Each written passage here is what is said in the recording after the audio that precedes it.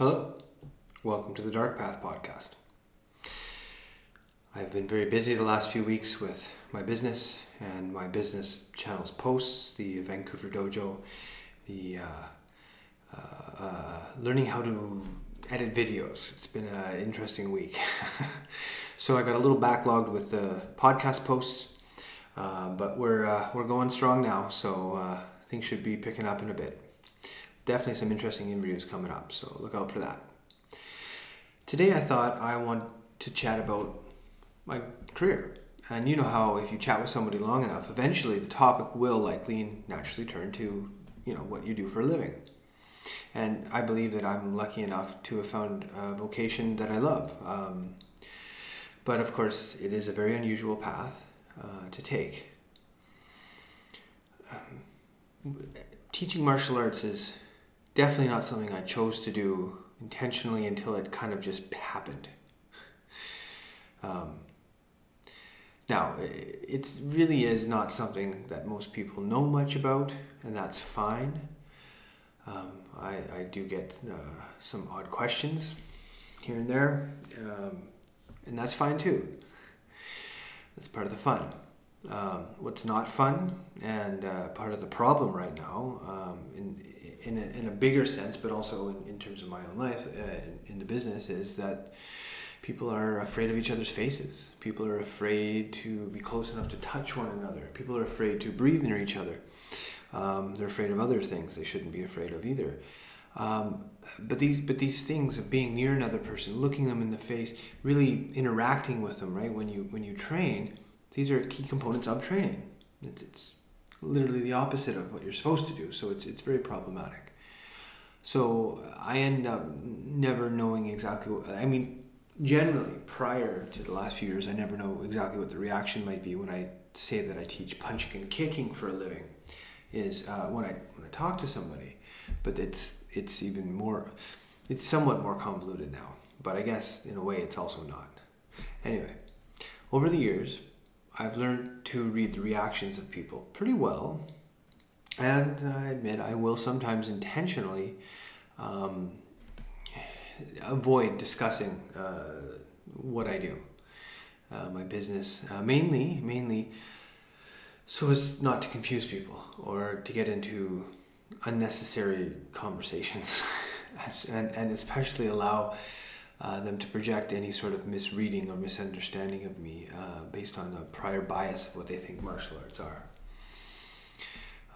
This is, it's everybody has to navigate these things. And so, I have met many others who have similar predicaments to deal with in terms of their jobs and careers. Although, of course, usually in radically different professions. But I think it's common enough that people sometimes struggle with that. In particular, I had a student once who was conducting some pretty rough scientific research experiments on animals. It took months for her to feel comfortable enough to tell me that. And it was obvious when she told me that the expectation was that I would be upset after hearing it. It was something to hear. But more so, she expected me to judge her for it, and I didn't. Rather, I wanted her to keep training, keep coming to classes, because I saw the internal conflict she was holding within herself when she confessed these somewhat nasty aspects of her profession. And as I said, I think many people have jobs where they know that some aspect of the job or some part of the overarching organization they're a part of is not great, and this causes it creates some amount of internal tension, internal questioning. And this can happen with like jobs where 99% of it is wonderful, but there's that one thing that's like, I don't know if I like that. And so that I don't I don't think judging people for that is just part of life. Lots of jobs have possibilities, at least within them, that are pretty rough. So yeah, I think that at least unless it's criminal behavior, that's what it is. So for me, compassion is tied to this idea I have of an aim of a better world, and to me it seems like we should encourage people to work at rectifying their inner conflicts, and however that may be possible in any whatever context. But more importantly to my mind in this discussion right now, it is an idea that is right at the heart of what I think is how to aim at a better world. So, for example, like I can dislike the work that this person was doing, but I still want to help them. I can dislike a person's political and philosophical outlook, but I can do that, but I can still like that person as a person. For myself, I generally can get along with pretty much anybody, so long as they allow me to be. They don't try to interfere unnecessarily in my life. That's kind of the thing that bothers me the most. But I think that really is the basis of the social contract, and I don't think that really would be controversial. But it is astonishing to me to see how people right now are foregoing the responsibilities of the social contract and willingly, intentionally dogpiling on the new cultural pariahs, which is, of course, the unvaccinated. I mean, this behavior, it's abhorrent, but it is the result of what fear and weakness does to the mind. So it's not like this has never happened before. It's just sort of seeing it play out. It's crazy. Now, again, so in aiming at a better world for me, it's important that you can dislike. What I would say is you can dislike a noun. You can dislike a person, a place, or a thing, but that should not affect your overall sense of humanity. And definitely, just disliking something should not be used as a way to validate harsh and even cruel actions against the nouns, the people, place, or things that you might dislike. I think that is the point of having a moral code. Moral codes are the fabric that weaves society together, right? But this disconnect from the things you don't like, and then the greater overarching expression of justice in this society. Justice is blind for a reason, and that those are important reasons. So you don't attack things just because you don't like them in that way. And of course, this is born out of the idea we know that revenge is like a fire. The desire it grows quickly out of control at every opportunity, and it burns everybody, the person that lit it and others. So now back to the story about the former student. I would have been okay with it if through training and self-reflection she had changed careers. But that was not to be the case.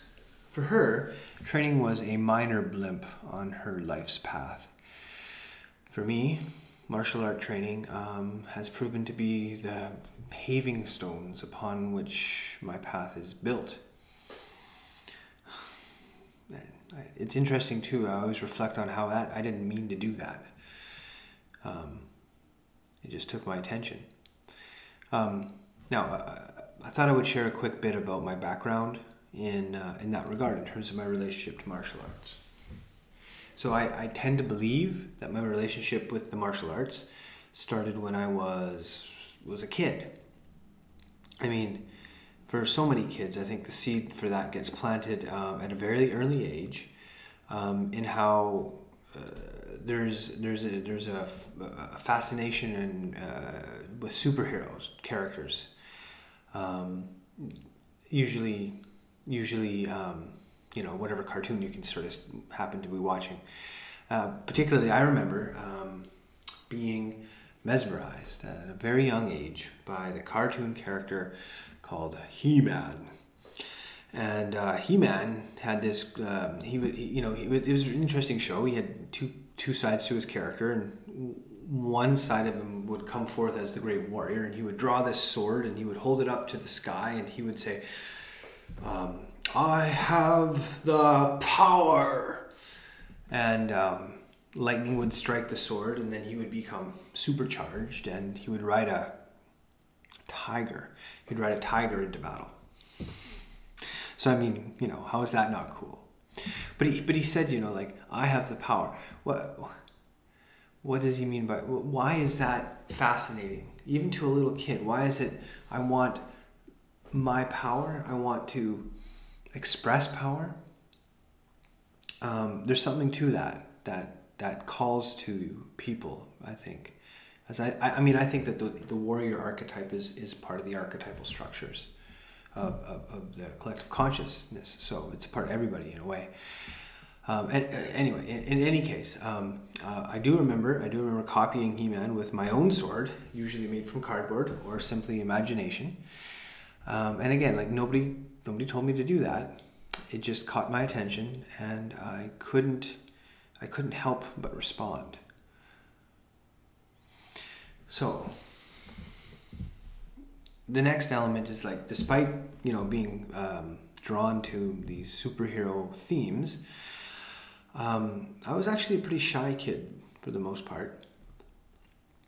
I ended up getting bullied as a consequence, and because of that, I ended up joining a boxing gym when I was maybe 12 or 13. It was actually my dad's idea, and something I'll always be grateful to him for, because it was a great idea, and it, amongst other things, got me to have spent time with my grandfather, because it was a complicated sort of driving to and fro thing for my parents to work out. So anyway, I was 12 or 13 years old, and the boxing club changed my world, changed my life forever. It showed me I could stand up for myself, and the bullying ended up stopping in a fairly dramatic fashion because of that, which was interesting.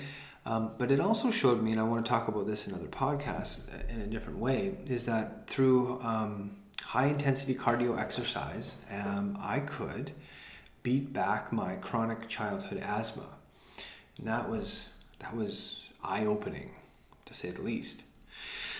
Now, since then, some amount of martial art skills and training has continued throughout my life. I wasn't always training at a dojo, but I always kept training, basically. The boxing lasted a couple of years, then I jumped into kickboxing for about another year, and then in my late teens, joined a karate club, Goju-Ryu Karate specifically. In my mid-20s, I met a new karate teacher and began training in Tai Chi Chuan, and then down the road a ways, in my 30s, I began a serious study of Daito-Ryu as well. I continue to practice all these arts to this very day, and I hope to do so until I die. But all along, I have had the sense that there was something going on with these practices that went beyond just the obvious physical and mental health benefits. Not that those benefits are minor or trivial or anyway. They're profound and they're on their own. But it seemed to me, and it still does, that these arts are somehow threaded into the fabric of life itself. But how can arts that are based on the science of struggle and combat and war be so profoundly entwined with the ways of like life and existence, and ultimately the ways of peace? Well, it seems to me that there always has been struggling to survive in life's existence. But in that struggle, life has gathered all of its strength. So the relationship between struggling and surviving, it may not be as antagonistic as it seems. Now, I can only really encourage people to try training at a dojo or a martial arts gym to find out for yourself if this has any validity to it or not. There are, of course, countless dojos and gyms throughout the world. And while not all training is equal, if one is genuinely seeking for it, they usually can find a teacher near them that's worth learning from. Especially if you're new, then it's good to try a couple things and see what works. But even if there's no place near you, you can move. There's people out there trying to teach these arts if you're interested in learning them. That's the point. Now, there's also an old saying that when the student is ready, a teacher will appear or emerge. And I would say that such a student who is genuinely seeking should be ready as best they can without a teacher. In just any situation, they're just as ready as they're doing as best they can. And that sense of readiness, it's tied to the same basic impulse that just underlies life. It's the drive to stay alive. It's I'm ready to act at any moment, sort of thing. Now, I'm going to get a little bit more esoteric with it. It is possibly the source energy for motivation required on all challenges, especially challenges conjured up by the unknown, which make decision-making extra convoluted. The reason I say this is because it's not a conscious thought. It's just an impulse to act. There's a readiness. I'm ready to act if I need to. And so if you're ready and the teacher appears, you can learn.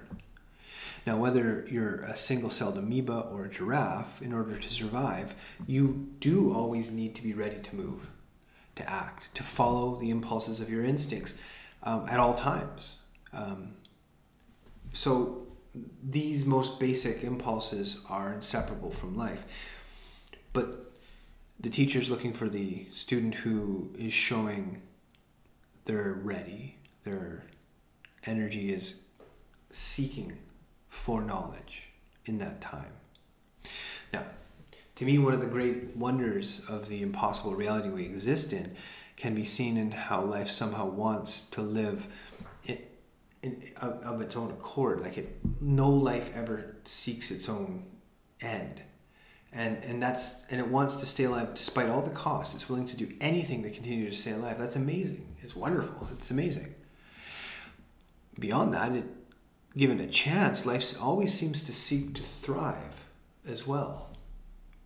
Now in this, on a personal level, I hear a quiet but steady encouragement seemingly coming right out of the universe or reality itself, sort of pushing ahead and saying, never give up, keep pushing, keep going. So it seems like life itself knows its own value in some inexplicable way, or some way that's difficult for the human mind to fully encapsulate. So this leads me to an assumption that life itself is actually the most valuable thing possible.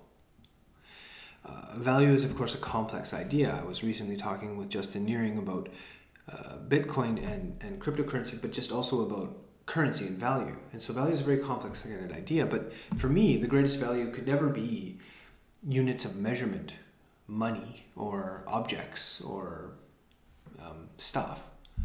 And I don't mean that to put down those things, because those things can add great value to the life if they're sort of integrated in the right way, and that's great. But, without being alive, and also without other living people to share it with, you have nothing. There's nothing. Now, this all matters to me because how a person sees reality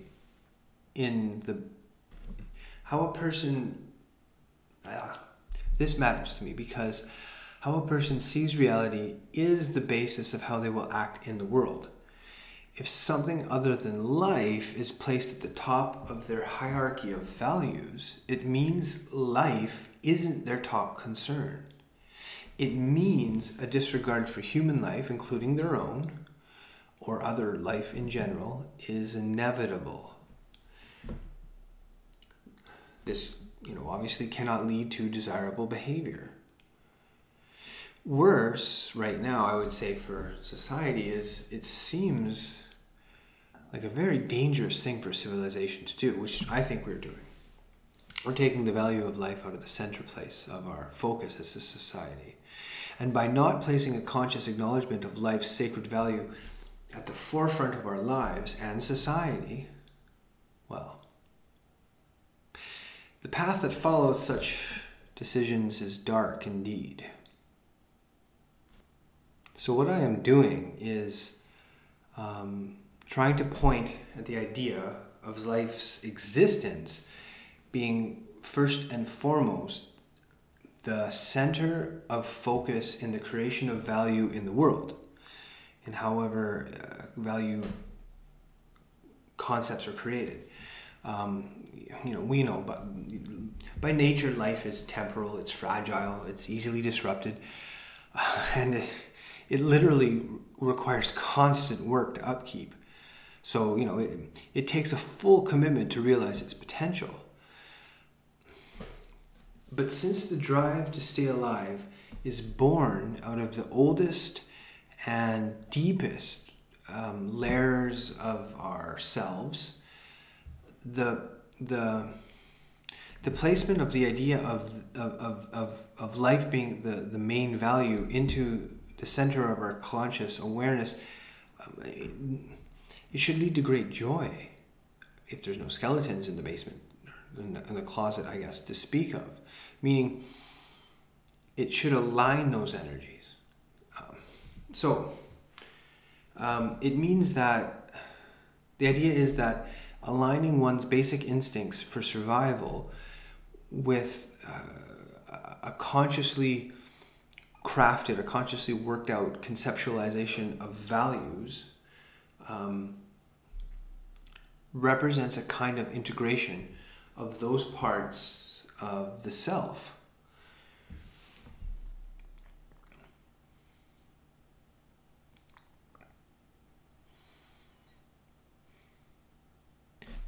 This makes it both sustainable as an exercise to harmonize these parts, and as a way of increasing the value of the given life a person is living at the moment as well. So it increases the experience of the life as well as the long-term sustainability of life in general.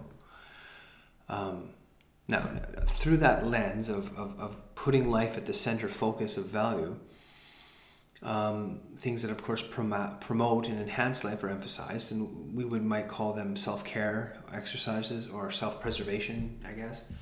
And things that hurt or destroy life are resisted, and life teaches us that resistance can come without reserve, without holdback if necessary, and then you call that self-defense.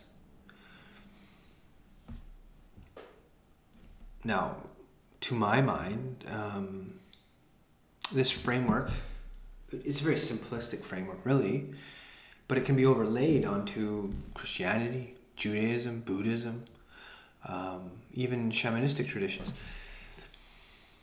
and basically any belief structure is going to inherently have to do this to some degree, because however God or the divine or the spirit world might be conceptualized, the value of the gift of being alive it has to be the greatest and most glorious gift possible. I can't imagine anything else that would really take away from that. So, if it can be said then that this spark, this impulse that ignites the eyes and separates, or what would you could say is able to separate a living body from a dead one, is a gift, or it can be thought of as a gift anyways, I think that's a good idea, of the most profoundly divine source imaginable. So, what does that mean? How does that relate to martial arts? And to living in general, and to just everything that we've been talking about in this podcast. Well, I've been building towards something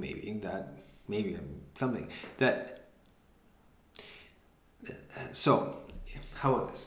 It's the case that the spark which, if it's the case that the spark which animates all life is the same source energy as the impulse all creatures have to stay alive, those things are the same, maybe then it's also the same energetic source that inspires human beings to achieve the things we call art and technology and other wonders. What if these things were either could be aligned, or they're all stemming from the same source? So at the base level, this impulse, this spark, is just simply called survival, the impulse to stay alive, to survive. But what does that mean for humans? And as I have said in previous podcasts, and I want to come back to, once in a while, is survival isn't enough for the human creature to achieve their potential. You can't show an adult human being that's just alive and say they've achieved their potential. They need to do something more than that. Now, this is important because it connects, it's attempting to connect survival to higher potentials, or you could say base instincts to what might be called like higher cognitive functions.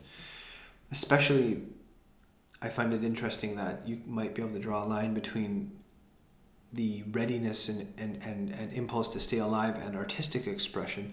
If those energies are connected, the implications of that are very interesting. Now, if life is then set on the highest place on the sort of altar of meaning and value in the world, it means then it can be used as a central focus or aim, and a person can then begin to align their base instincts, ideally, and their sense of intuition and their higher calling.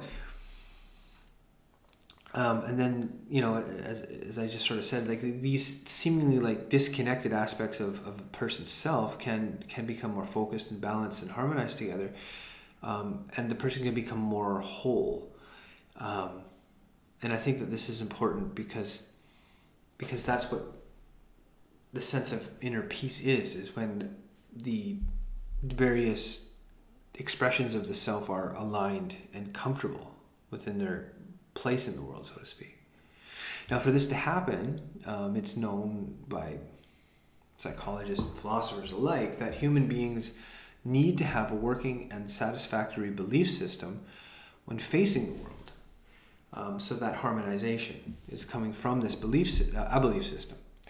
It is, of course, both the gift and curse of the mind that to be at peace, we humans need that. We need a perspective that can account for reality and our place within it. Now, there are many beliefs and religions in the world, and I have respect for let's say 99% of the ones that I've ever seen. There's some goofy ones out there, but the main ones, of course, I have tremendous respect for. I think that a tradition exists because it wouldn't exist, I should say, if it didn't contain profound and worthwhile knowledge. And it's worth taking a serious look at any of them if you're called to do so, or just if you're curious, it's worthwhile.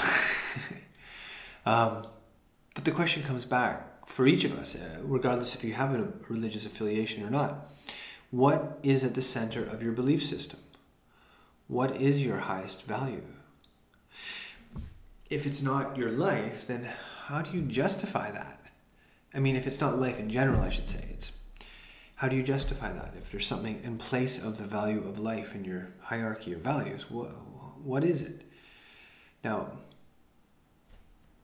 I don't think it's hyperbole to say that everything one does is a downstream. Everything one does in life is a downstream consequence of the answer to those questions. And I don't think this idea is particularly hard to understand when put into a more direct sort of context. I mean, no amount of money is worth your life, right? I mean, I'll give you $20 billion tomorrow if you don't sleep through the night. Like what? Like what? No one would want that. And it just so happens that this conception of value of life being the greatest value is also, I think, the most fundamental and key presupposition of the martial arts. So I remember I once asked my karate sensei about the roots of the use of what's called a bow staff, which is a 6-foot-long pole weapon. It's used in quite a few martial art traditions throughout Japan and China and Okinawa. My training with that weapon comes mainly through we can just say an Okinawan tradition called Kabuto. Now, for the most part, the roots of much of the traditional Okinawan arts, traditional martial arts of karate and Kabuto can be traced to southern Chinese systems.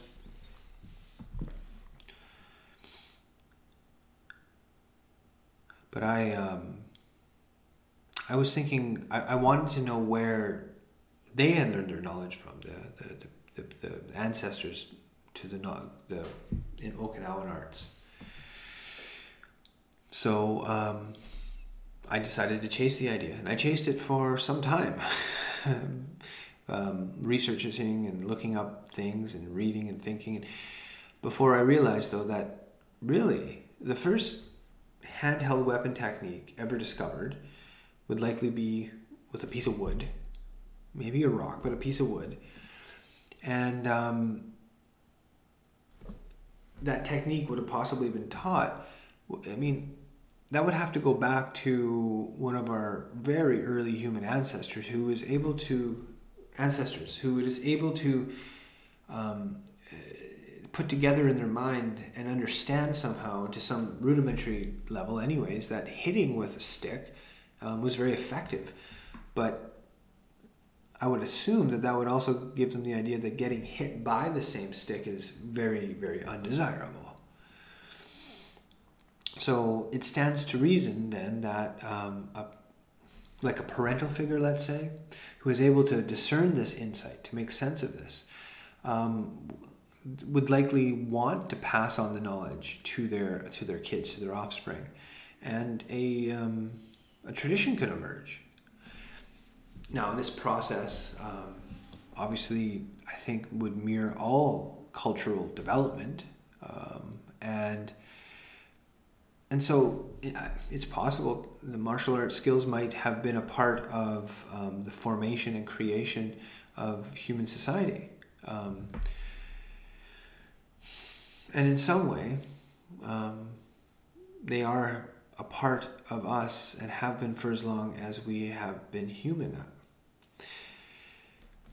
Now, it's interesting to think about that too, because it would take many, many generations. But, I can imagine then a catalog of skills can be built. And that's really the beginning of a system.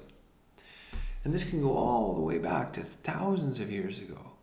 And it seems right at the heart of human society because these martial skills would have been intertwined with hunting skills, and as well as providing for a more safer and more controlled social environment for the group. A lot of advantages. Not only that, but the efforts it would take in building and maintaining such a system To do that could only make sense to people who themselves thought carefully about the future and themselves. So the skills of passing on early martial techniques would have been clearly beneficial in a direct physical way, direct way. But I really wonder about this, because the mental tools required to maintain a large knowledge base in that context would also encourage many important cognitive abilities.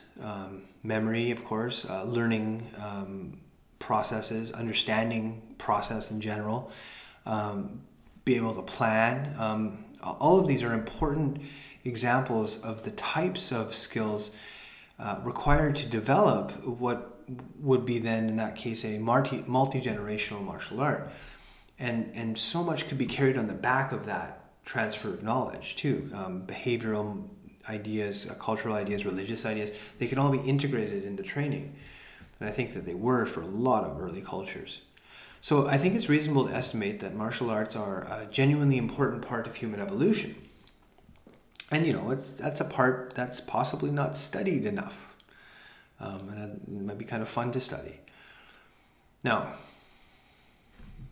I actually believe the martial arts hold a key within them that might be very helpful in at least trying and assisting in providing a way to redirect the energy behind the violence in human behavior, both in a general and a specific way, or general and a more individual way, and not just externalized forms of violence, but also critically,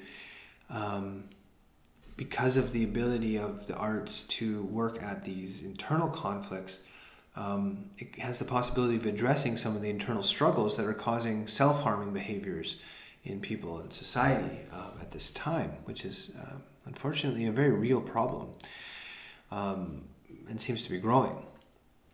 One example would be suicide, which is definitely a significant issue these days, particularly in younger people in many ways. Here in BC and throughout the world too, I don't want to take away from anybody, but definitely here in BC, it's been crazy and horrible amount of drug overdoses. And they're killing so many people. And both of these things are terrible and unfortunate, but they're also examples of things that are born out of internal struggles, where a person seeks to alleviate those struggles by drugs or other drugs or a bullet. And of course that doesn't solve the problem, but that's the impulse. It's gone in the wrong direction. Now those are only two examples, but it's important to remember too that in any case, life still just wants to live. So no drug addict ever began using because they wanted to destroy their body and destroy their relationships and end up homeless and desperate enough and do terrible things for survival. They were seeking something, and in real desperation, which many people don't know, but if you should know, is in real desperation, anything that offers any amount of hope, or escape, or peace, or calmness, even just for a moment, is usually then grasped as tightly as it can. This tends to be made worse if the person feeling that sense of desperation has no sense of self and no sense of purpose to fall back on, no sense of role in the community to fall back on. So these escape routes are the blue pill, so to speak, because they offer no solutions. They're only at best escapes, minor escapes, and harmful escapes in terms of some, like drugs, or some drugs anyways, quite damaging. Not all drugs. Now, this is most likely a key reason why some people cannot let go of masks, even if they're outside and alone, and other useless nonsense in that same way. There's a desire to grasp desperately at anything that can even sort of pretend to offer some security in a moment of fear and doubt and desperation. There's that desire, whatever works. And this is, in many ways, the Achilles heel for all sentient beings, which means like all, like, you know, rabbits and orcas and everything. That impulse is there to grasp anything in a moment of desperation that you can. Now, in fact, it seems right now that the way that COVID has broken down society is actually a massively clear example of this. Fear begets desperation.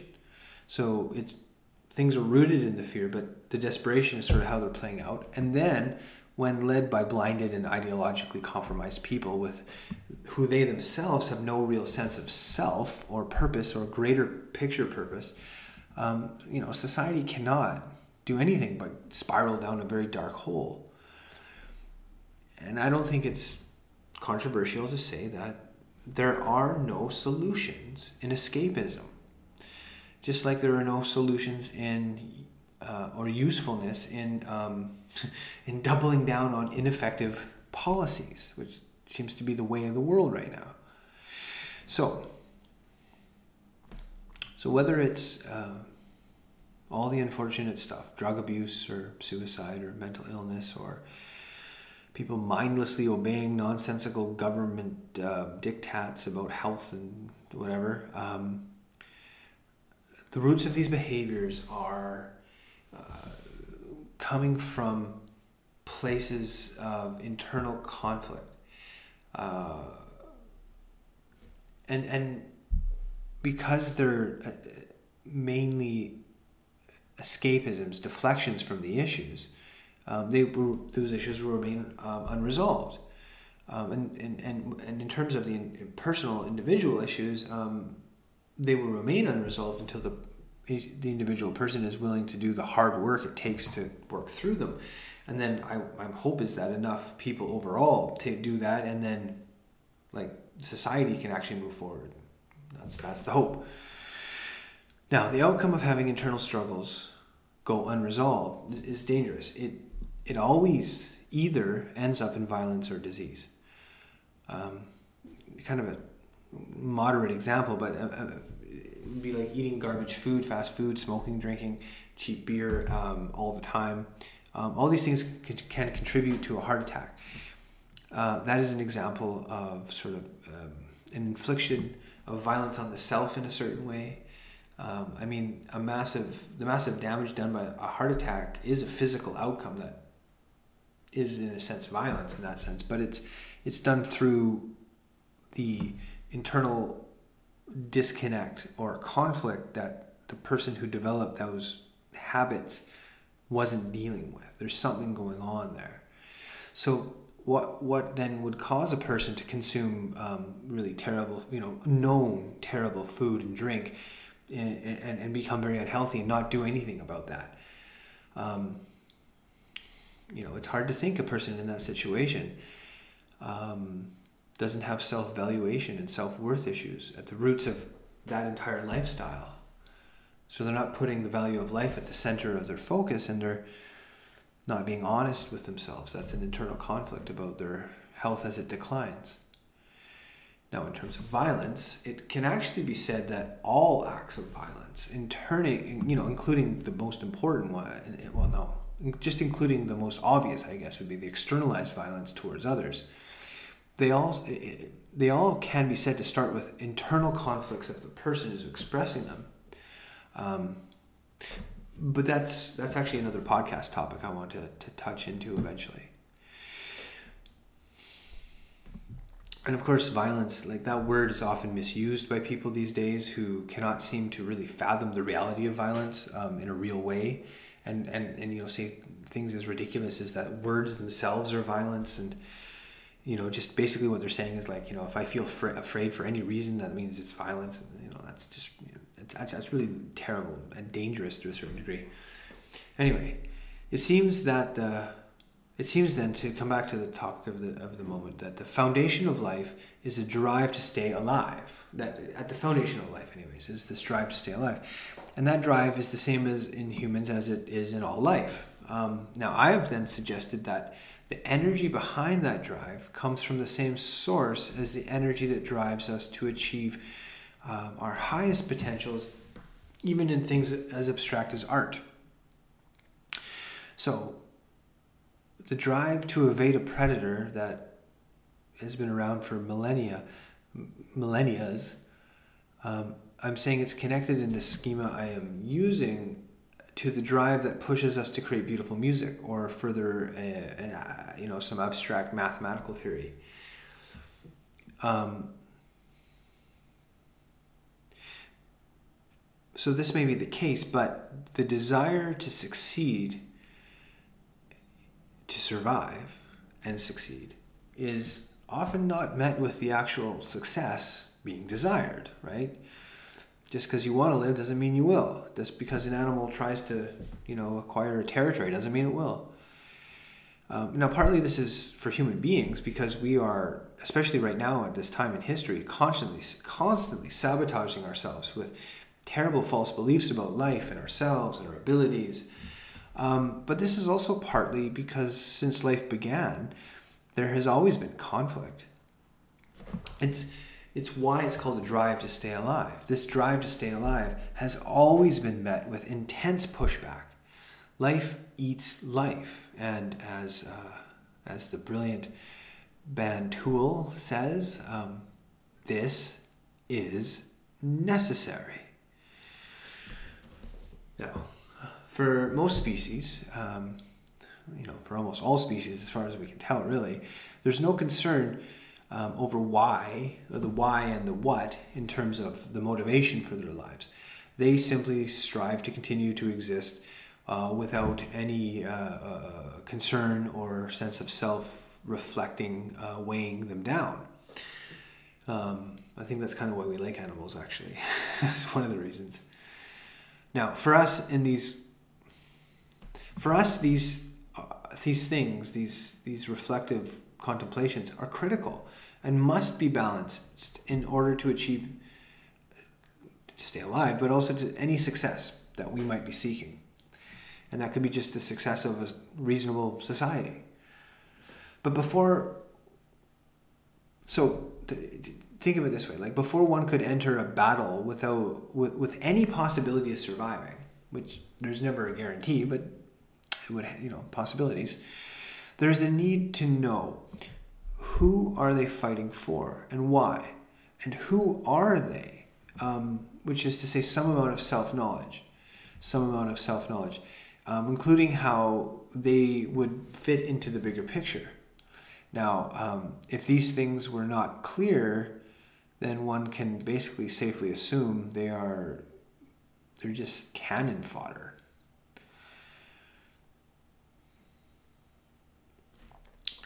In contrast, the person who could answer these questions clearly, who they are, where they're there, who they're serving, all of these things, they would gain a great advantage in the battlefield, because they would not be in conflict within themselves. This means they could then pour all of their abilities and their focus and their attention into the situation at hand. Now, this idea of pouring all of yourself into the moment that you're in is in many ways the pinnacle of martial prowess. The attainment of such clear clarity and presence that anything that is offered is thrown at a person in such a state of mind. Could be a punch, or it could be someone trying to convince them to feel terrible about themselves, that these things are easily refuted. Such a state of mind, such an ability, such a person expressing themselves this way is very possible. Try imagine the idea that you have the ability to control your emotions well enough that, say, for instance, you can never be sucked into an ad or a politician's nauseant but carefully crafted whining, which is really all they do. Imagine the new power that would give you if none of these things affected you. And I'm suggesting that all it takes is a little bit of awareness to start that process. And then, like a wave gathering momentum, a mind that can be free of all distraction cannot easily be stopped. And this was true for the warrior on the ancient battlefield or even the modern battlefield. It's true for the person today, right now, who's going to commit themselves to a business they create in sort of a lighter way. It's true for a person who just wants to win a foot race with their friends. If they can just focus clearly on what they're doing, they're going to have the best chance of that anyways. And I would encourage especially that it's true for all of the brave people, all the brave souls out there who can see the wild insanity of the world right now and are fighting for a more honest and better world. Keep your mind clear. Now, this needs to be monitored, right? You have to sort of have a way to monitor this. And in the martial arts, the relationship to one's own clarity and peace of mind is maintained through training, which is, again, why I tend to focus so much on that idea with people, at least with people training in the dojo. Keep training. So the expression of a kata, which is a prearranged sequence of movements, or even a single technique, a throw or something, can act as a mirror to the practitioner, which shows them how clear and focused they really are. Now, this is the art part of martial arts. There's no perfection, it's just a process. Now, the same idea of a mirror reflecting to a practitioner through their expressions exists, I think, in any form of art. But I like to kind of smile and point out that only in the martial arts is the point of the artistic exercise literally also an act of embodied self-defense. So the practical and the artistic abstract value really comes together. So to recap, so once the basics are met, food, exercise, and sleep, then to get clarity, to get peace, to come into alignment, self-awareness and a questioning of who one really is ought to follow. And then, an exploration of what one's morals really are is important to think about as well. Think about, where you sit in society and the world at large, what's going on. These questions, they do need to be addressed, partly only because then can a person be at peace and as I said, have a belief system that makes sense for them. So this is kind of an internal work. Figure out who you are, what you're doing, to some enough degree that you can confidently face the world with your face. This is what I believe Jordan Peterson means when he says to clean up your room. I'd be happy to discuss that if I'm wrong or right. Now, the result of working at this is that once you're actually at peace within yourself to a solid enough degree, then you're ready to deal with combat, with war, with conflict. And that's interesting because that's the answer to the riddle of how the martial arts, which are, based on the knowledge of conflict and battle and war, how they can cultivate peace. It's, to me, a kind of proof of the value of the wisdom of these arts. And it represents a realigning and rebalancing of a seemingly paradoxical phenomenon. You could put it this way, that life is best protected, the value of life is best protected by those with the greatest knowledge of violence and death, so long as those who are protecting it maintain their love of life and love of peace, and that remains clear. Yeah. Now, this whole thing is a process. It's an art. It's a process. And of course, it's not one that ends, although people will inevitably end. The process continues, and it's how you touch into real legacy, what it really means to leave something behind. Now, it can all be done with simple awareness. You can just do it with, at least you can get the process rolling with just some simple breathing, with walking, especially in a park or a forest, and noticing the beauty in a tree. Anything that pulls you back to a recognition of the value of life and the wonder of life and the beauty of life. Then, through time and effort, internal conflicts will come forth. They'll naturally come out when you start to develop some practice. Your self-doubts will be seen, but they can be dismissed. And the false fears, they can be transcended.